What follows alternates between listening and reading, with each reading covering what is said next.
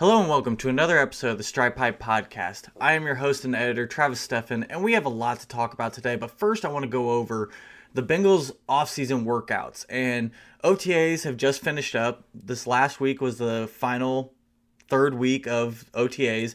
And the biggest headline around OTAs for the Cincinnati Bengals has been defensive end Carlos Dunlap not attending. And while he did attend this final week, it's been overblown. And I don't understand why everyone's freaking out about how Carlos Dunlap hasn't been at the first 2 weeks of OTAs. You know, it's a contract year. Is he going to hold out? It's nothing to worry about. Even Carlos Dunlap came out and said that he is not worried about the contract, which of course he's going to say. But the Bengals have expressed the wanting of to sign Atkins and Dunlap. So I don't think that this is something that fans should be worried about. You know, it's a busy time of year. You got mandatory camp coming up this week for a few days, and then you have over a month before training camp, and that's likely when those contracts will get done if they're going to get done this offseason, if not in preseason. But that is over a month time period where there's nothing going on. The team has been busy, the players have been busy. Now is the time to get that done. But everyone's been freaking out about Carlos Dunlap not being there. It's not something to worry about. He's there now, and that was the big thing. Is he going to show up for mandatory minicamp? Well, he's already shown up for partial of the voluntary workouts. So if Dunlap doesn't show up for mandatory, yeah, that'd be something to worry about. But as of right now, I am not worried about it. And there's been a lot coming out. There's very little to be able to put out there and tell you guys about OTAs because the Cincinnati Bengals have been very secretive on what they're doing. They're not allowing the media to tell anyone where anyone's lining up or what they're doing. You know, it's very secretive, and it's very frustrating for Bengals fans because we want to know what's going on. What's with all these new players, these new coaches coming in, what's the offense and defense going to look like? And we're not going to really know that until training camp or preseason. But all in all, we've heard a lot of good things. We've heard about John Ross looking excellent and impressing coaches, teammates. And we've heard a lot about what he's done this offseason, working with other players and continuing to do so. And you guys got to remember, John Ross wasn't able to participate in OTAs last year, so he's already ahead of the schedule for what he was last year. And I do expect a big season from John Ross to be opposite from AJ Green. We've also heard about Darius Phillips has shown some pretty good stuff in camp. He jumped a route and intercepted a pass from Andy Dalton, so that's obviously good to hear from your fifth-round pick cornerback. I don't see him playing a big role this year, obviously, with your three-headed duo or trio, I guess. Kirkpatrick, Denard, and Jackson are definitely going to be your top three guys. But I could see Phillips, especially later in the year, coming in for some maybe dime packages. So that'll be something to keep an eye on. I'm really interested to see how some of these guys look in preseason. But overall, we've only heard really good things about what's coming out of camp. And,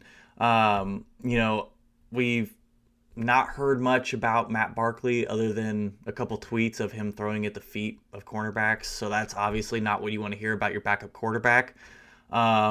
Last time I checked, Logan Woodside hadn't even thrown a pass, so I don't expect him to be on the 53-man roster. And we put that out in our predictions for the 53-man roster when regarding the quarterbacks.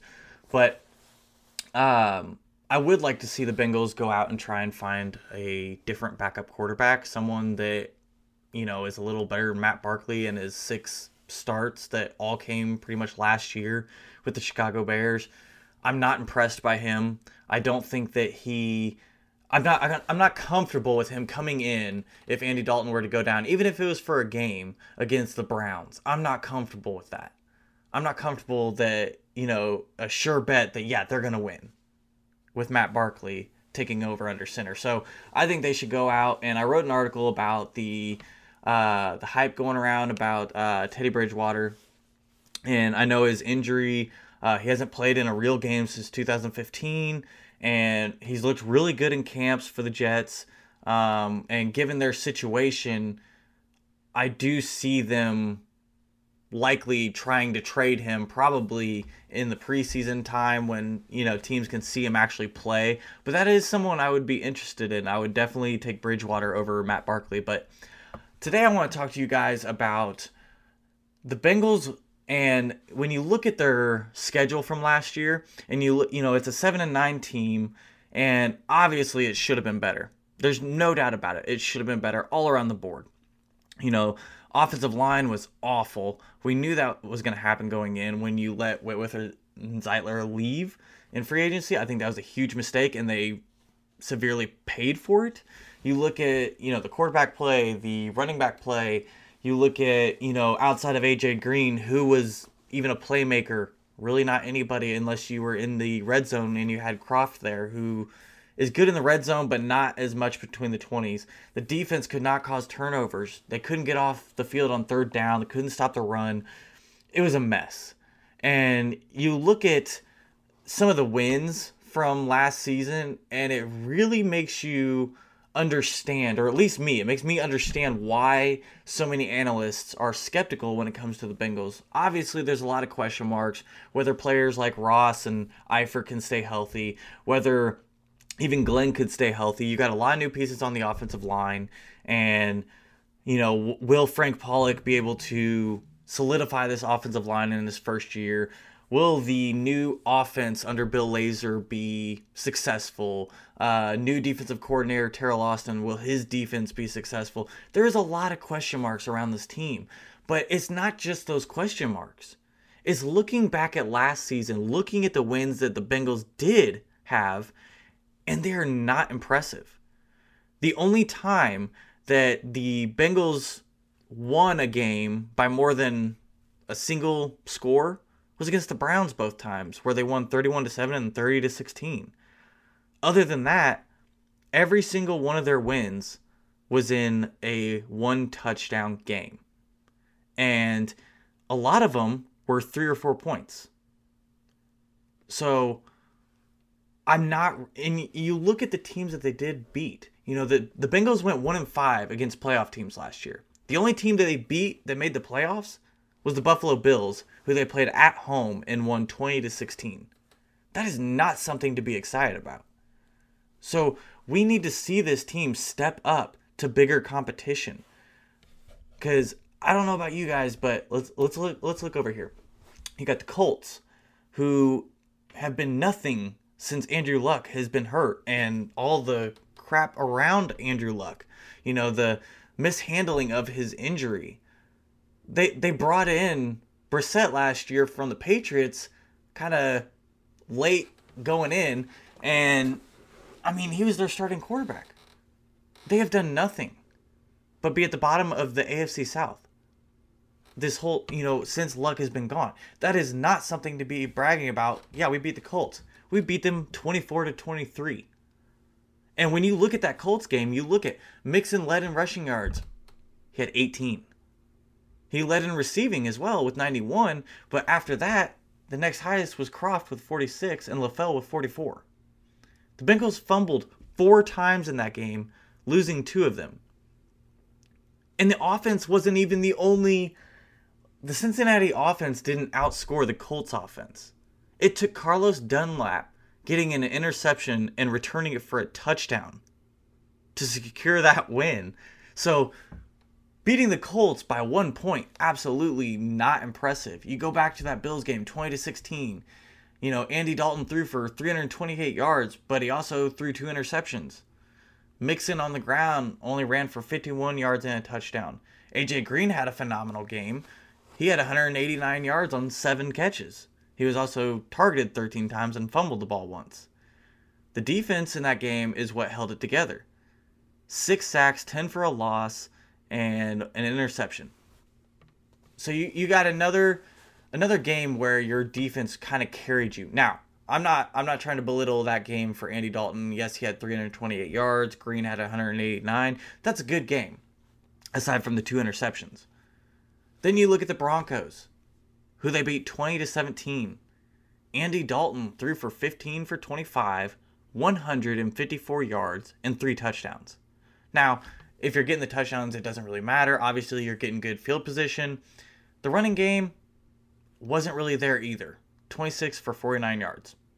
Okay? So you're looking at a team that their defense has been slowly deteriorating since they won the Super Bowl. Now they've also lost Aqib Talib, but they've lost pieces all along that defense since losing the Super Bowl, and each year it's gone down.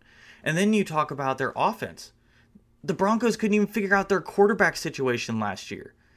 You had Osweiler in there for a while. You had Lynch try and come back for a game. You had Trevor Siemian playing for a little bit. All three of which are nothing more than a backup quarterback. But your defense held its own. Only allowed 17 points. But the fact that the Bengals could not put up more than 20 points in that game is a little frustrating.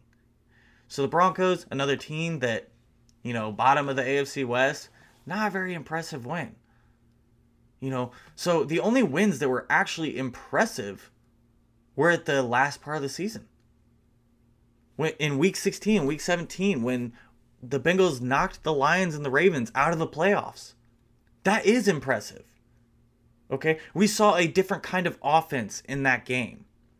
And I think, and I keep going back to it when I try and talk to people about what should we expect from Bill Lazor's offense this season, because no one's coming out and talking about it. We aren't allowed to even know where players are lining up. It's a huge question mark. And the closest thing I can give you guys is go back and watch those week 16 and week 17 games, because the offense played completely different from the rest of the season. Everyone was firing on all cylinders. Andy Dalton was playing more in the shotgun role and playing a hurry-up offense, which he does excel at. This offense should be built around Andy Dalton in shotgun, running a fast-paced offense. A lot of short routes, and then spreading it vertical. Your running backs will thrive playing out of that shotgun mode. Jeremy Hill was the only running back that would thrive running behind a fullback in an I formation. Okay? You got guys like Mixon and Bernard, and even Mark Walton. Your fourth overall pick. Or not fourth overall, but fourth round pick. All those guys will succeed in the shotgun. And if Bill Lazor is trying to build this offense around Andy Dalton, giving him one last shot to prove that he can get the Bengals over the hump in a playoff win, but right now we got to focus on just getting back to the playoffs. If we see an offense that looks like it did in week 16 and 17, I'm feeling a little more comfortable about it. And I'm hoping that that's exactly what we see.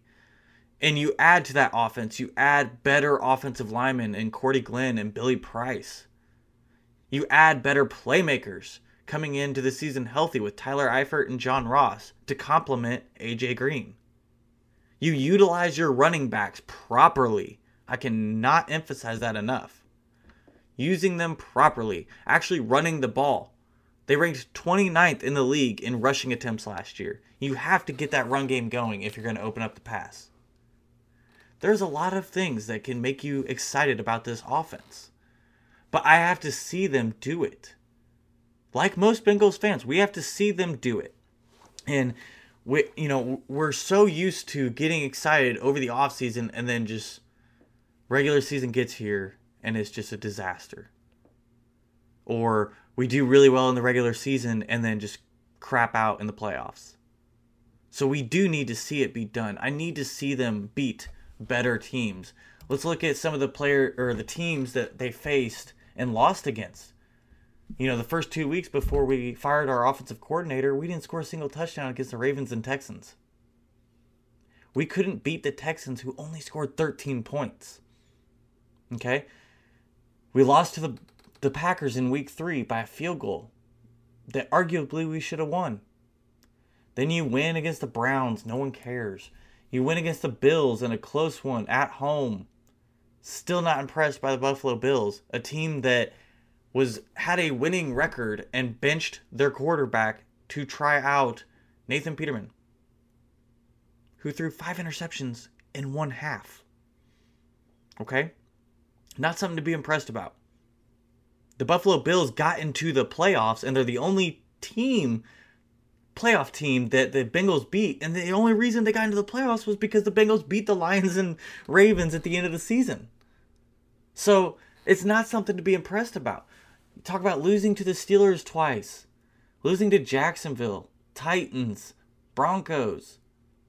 You got dominated by the Bears 33-7, and then the next week got dominated by the Vikings 34-7. So there's a lot of reasons why we should still be skeptical.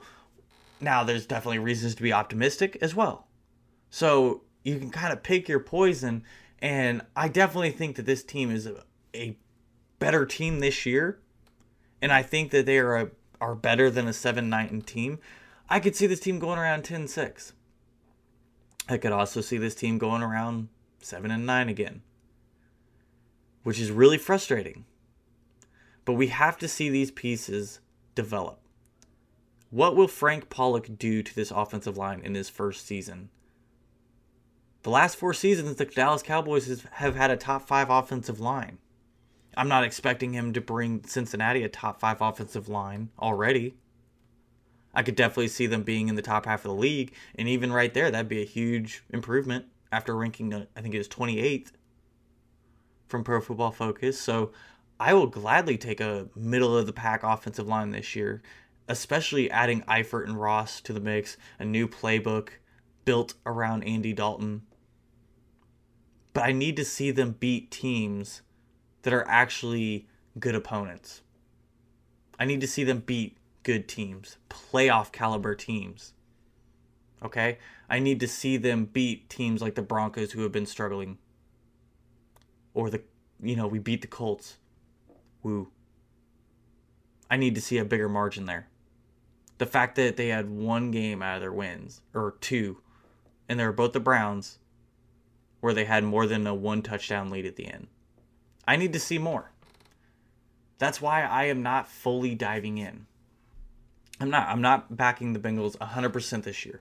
Until I see some of these question marks unravel, until I see what the offense and defense are going to look like. Sure, I think that they have the potential. I think they have the potential to be a high playoff caliber team. I think they have the potential to win a playoff game for the first time since 1991. Absolutely. But a lot of pieces have to come together for that to happen. A lot of question marks have to prove successful. And that's what we are left with right now. With the team not putting out much information, we are left with a lot of question marks. We have a lot of players that have injury issues. We have Vontaze Burfict being suspended again. I need proof on the field that this team can put up numbers on the offense. A team that ranked 32nd in total yards averaged per game last year. I need to see a much better offense this year. I need to see a defense that can force turnovers. Only having 14 turnovers last year is not good. And that is something that Teryl Austin is going to bring this team. An aggressive front 7 and turnover machines in the secondary. So let me know what you guys think. Let me know, am I being too down on the Bengals? Or am I rightfully so? I think the Bengals need to prove that they can beat better teams. And that starts in their division. I think the Ravens are going to be better this year. I think Flacco's got someone behind him now, and he's actually got wide receiver weapons for the first time since a couple years ago. I think they're going to be a better team. They got all their defense back. I think the Steelers is a toss-up. But if we all know anything about the Steelers, I expect them to be better. Or at least what they were last year. So it starts with beating Pittsburgh. A team that Cincinnati has really struggled to beat inside their division. They don't have to win the division to get into the playoffs. But that would be the first step. Is beating Pittsburgh. Can they do it? That's all I got for you guys today. Let me know what you guys think over at Stripe Hype on Twitter and Facebook. Let me know what you guys want to hear about. If you guys aren't big into social media, you can email me at stephannfl@gmail.com. Let me know what you guys think. What are your projections for this year's Bengals? What do you project for just the offense and defense? what do you expect for an overall record? Who do you expect to be the breakout players? You have any hot takes? Let me know. Let's talk about it. Make sure to hit that subscribe button. We will talk to you guys next time. Thanks for listening.